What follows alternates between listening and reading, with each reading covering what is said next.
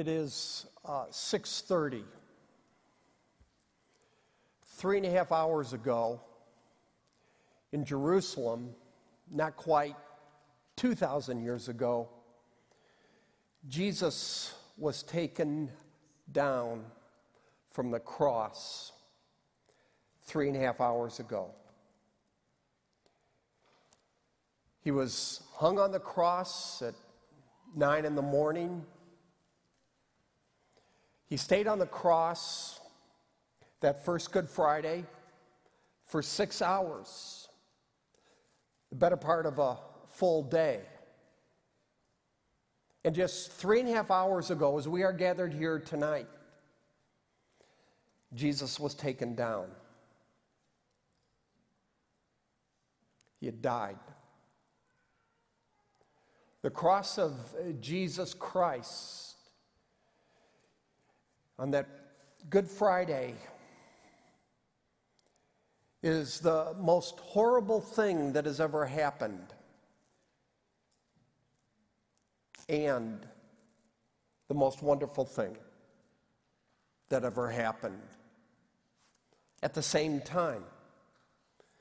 Jesus, who lived a perfect life, the only one who has ever lived a perfect life, was publicly murdered in the most appalling way, crucifixion. Yet God, in his sovereignty, in that dark moment, chose it to be the one moment, ordained it to be the one moment that would restore all the horrific things sin has done to the world. You see, in the death of Jesus Christ, sin and death died. And what looked like the end was really the beginning. So the paradigm of all paradigms isn't action-reaction or action-consequence or hundreds of others. The ultimate universal paradigm, the cosmic paradigm, is death-resurrection. We see it every spring. Winter gives way to spring, spring gives way to summer. And all that's just a pointer to the ultimate. Good Friday, Easter Sunday. Now tonight, because it's Good Friday, our focus is on the death of Christ. And so I want to read from one of the gospel accounts, the Gospel of Mark. And if you have your Bibles, you're welcome to turn with me. I'm going to read tonight from Mark chapter 15. And here, as we read this section from the Gospels, I'm going to read just a couple of paragraphs, just a few verses. And so I will start in Mark chapter 15 and verse 33. At the 6th hour, again, that would be 3 in the afternoon, darkness came over the whole land until the 9th hour. At the 9th hour, Jesus cried out in a loud voice, Eloi, Eloi, lama sabachthani, which means, my God, why have you forsaken me? When some of those standing near heard this, they said, listen, he's calling for Elijah. One man ran, filled a sponge with wine vinegar, put it on a stick, and offered it to Jesus to drink. Now leave him alone. Let's see if Elijah comes to take him down, he said. With a loud cry, Jesus breathed his last. The curtain of the temple was torn in two from top to bottom. And when the centurion who stood there in front of Jesus heard his cry and saw how he died, he said, surely this man was the Son of God. Now, over and over, the Old Testament points to, foreshadows, prefigures this: the death of Christ for sins. So way back, at the beginning of human history, we read, he will crush your head, but you will strike his heel. Then a little later in the story of Noah, The human race is saved in an ark. The ark prefigures Jesus. Abraham almost sacrifices his son Isaac, and there's a ram that is the substitute. The ram prefigures Jesus Christ. All the animals, all the sacrificial system, for that matter, the temple, the tabernacle, all point to, prefigure, from an Old Testament standpoint, the coming death of Jesus Christ. Jill and Jeff tonight read from Isaiah 53. And then we fast forward beyond the Gospels and we come to the epistles in the New Testament, these letters of Paul and others. And what did they do? Well, these letters unpack, they interpret, they explain for us what took place on that first Good Friday in Jerusalem from 9 in the morning to 3 in the afternoon.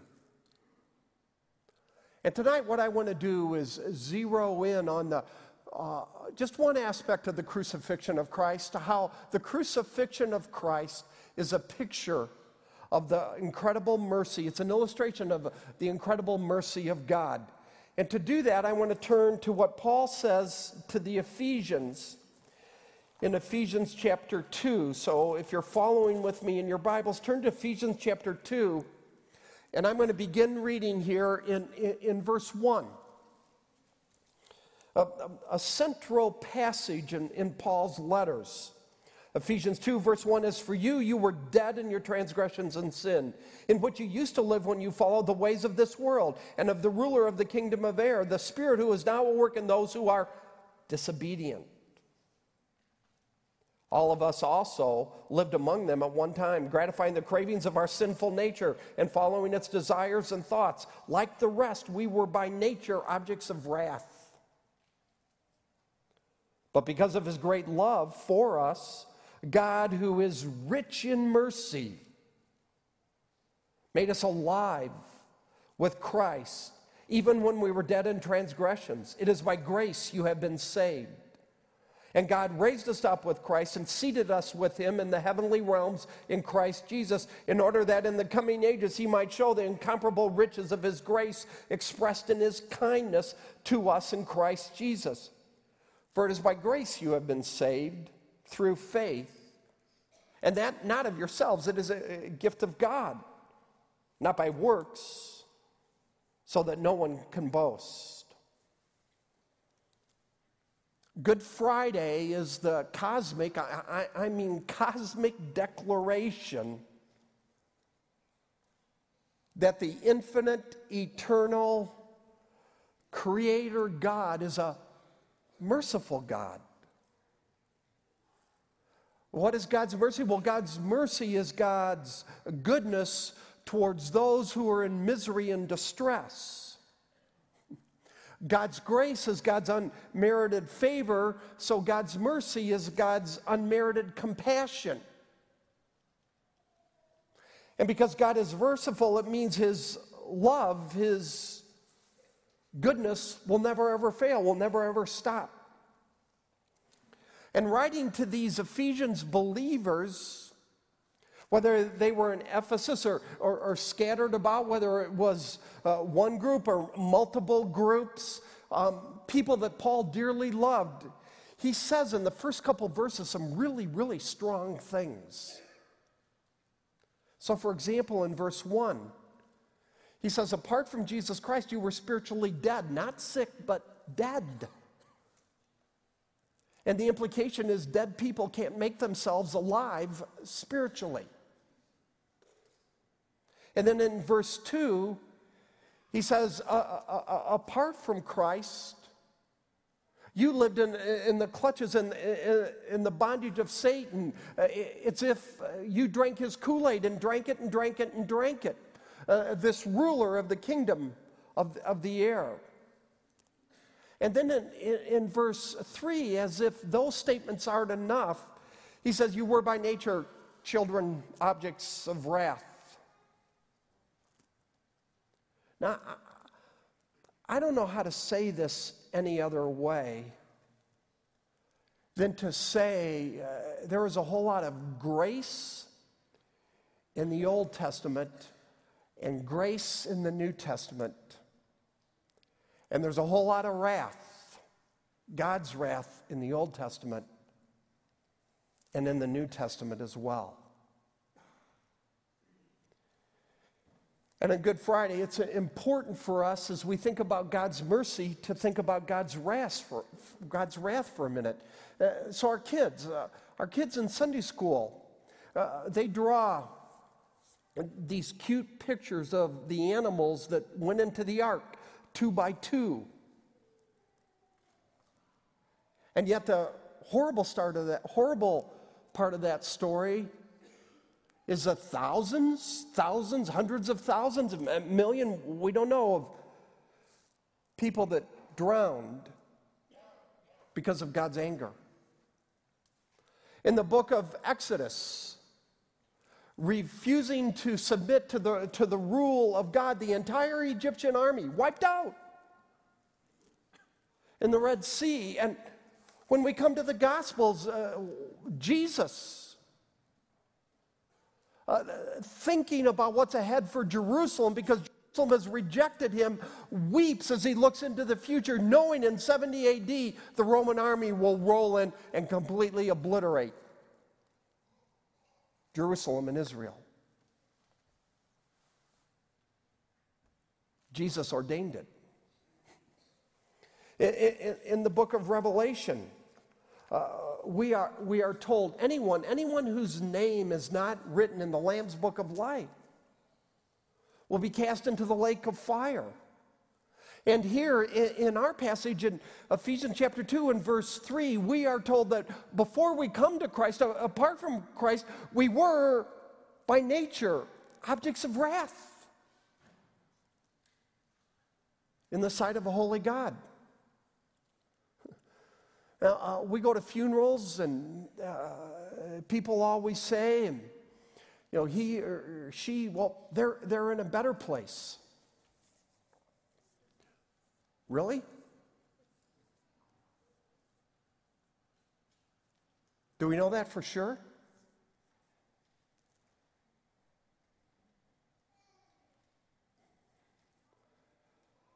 But then we come to verse 4, Ephesians chapter 2 and verse 4.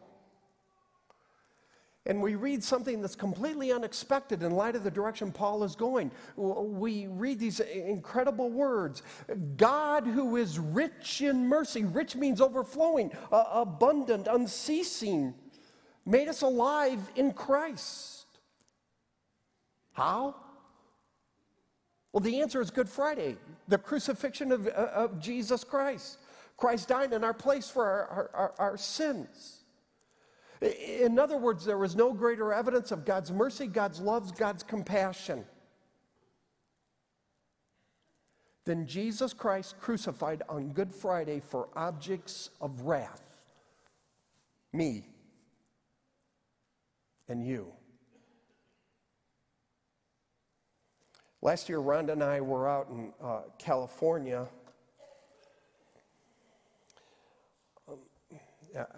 We were at an event for a couple of days. I was the final speaker, and the first speaker was a guy by the name of Francis Chan. And Rhonda and I will never forget, we've talked about it a bunch. We were sitting there listening to Francis Chan talk about Jesus in Gethsemane. And he said to us, imagine a son pleading with his father. Picture Jesus in Gethsemane, hours before he's crucified, pleading with his father, Dad, is there any other way? Dad, these people are guilty, undeserving. They have spurned you, rejected you. They're completely disinterested in you, full of hubris, arrogance, and pride. Dad, I'm innocent. Isn't there another way? Can't you take this cup from me? Please, please, please.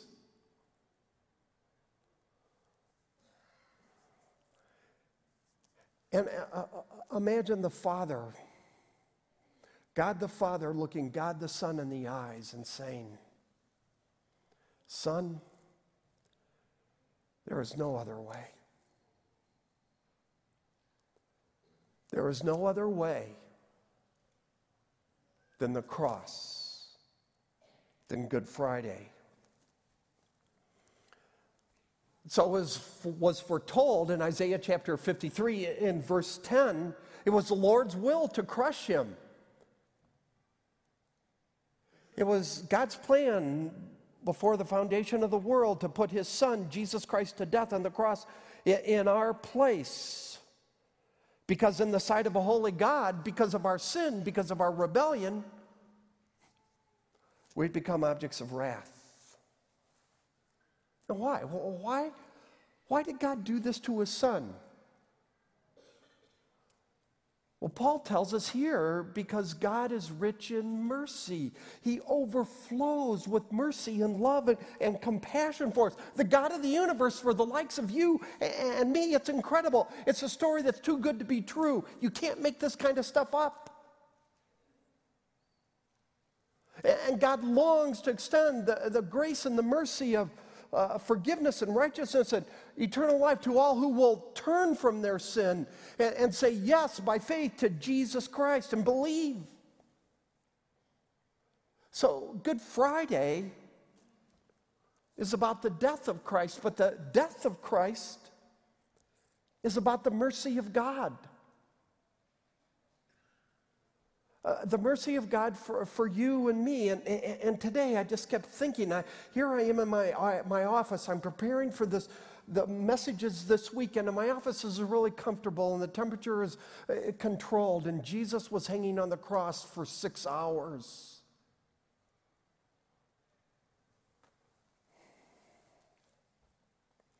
And there are no words to adequately describe that. No words.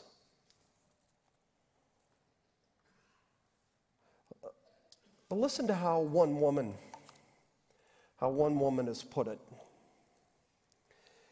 In the depths of our depravity, Christ died for us. He did not wait for us as persons to get as close as possible through obedience to the law or righteous living. Never once did Jesus say to the Father, "Hey, this person is close enough, almost in, let's open the door." In the breadth of our separation from God, Christ died for us.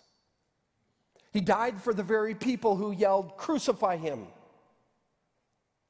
He died for those who ripped his flesh with whips.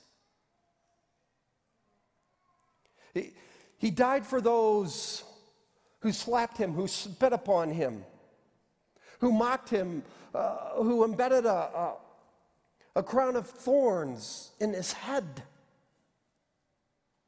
He died for those who humiliated him by stripping him. He died for soldiers. The soldiers pounded his nails. He died for the 11 disciples who scattered and ran for their lives. And in this one moment in all of history, when humanity could not have been further from God, Christ died for us. He bore the wrath of God in our place for our sins. The Old Testament sacrificial lamb, the Lamb of God. But she continues, but Christ died not just for the depths of that generation's depravity, because Jesus prayed in John 17 and hours before he was crucified, "My prayer is not for them alone. I also pray for those who will believe in me through this message." And he knew. He who knew all things died in advance for the most depraved deed I would ever commit. And although I was not present in that crowd that dreadful day, that Good Friday, my sins, all of our sins, most assuredly were. So what do we have tonight? What do we have on Good Friday? We have the most horrible day in human history. The most wonderful day. Horrible thing, wonderful thing. And when the crowds rejected Jesus, when the soldiers tortured Jesus, when Jesus allowed the spikes to be driven through his hands, when Jesus cried out from the cross, "Father, why have you forsaken me?" All of those were acts of mercy. Because as Paul tells us in Ephesians chapter 2,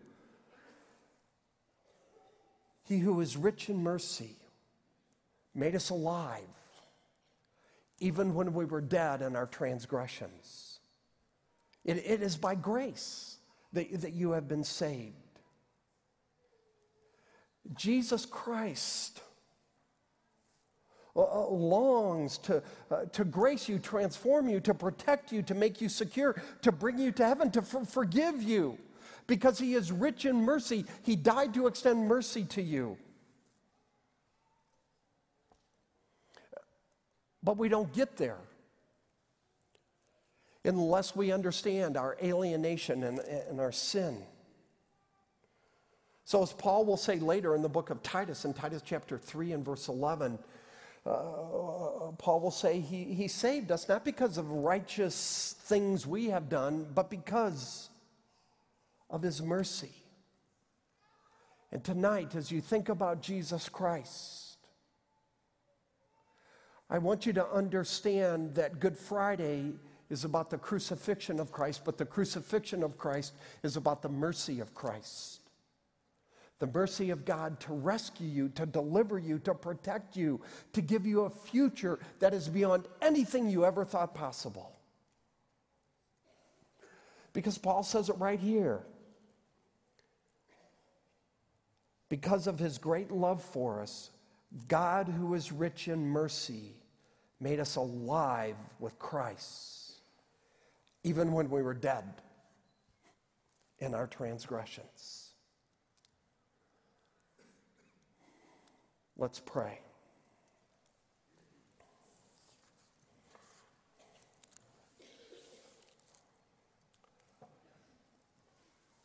Father, your word tells us in the Old Testament that surely goodness and mercy will follow us all the days of our lives.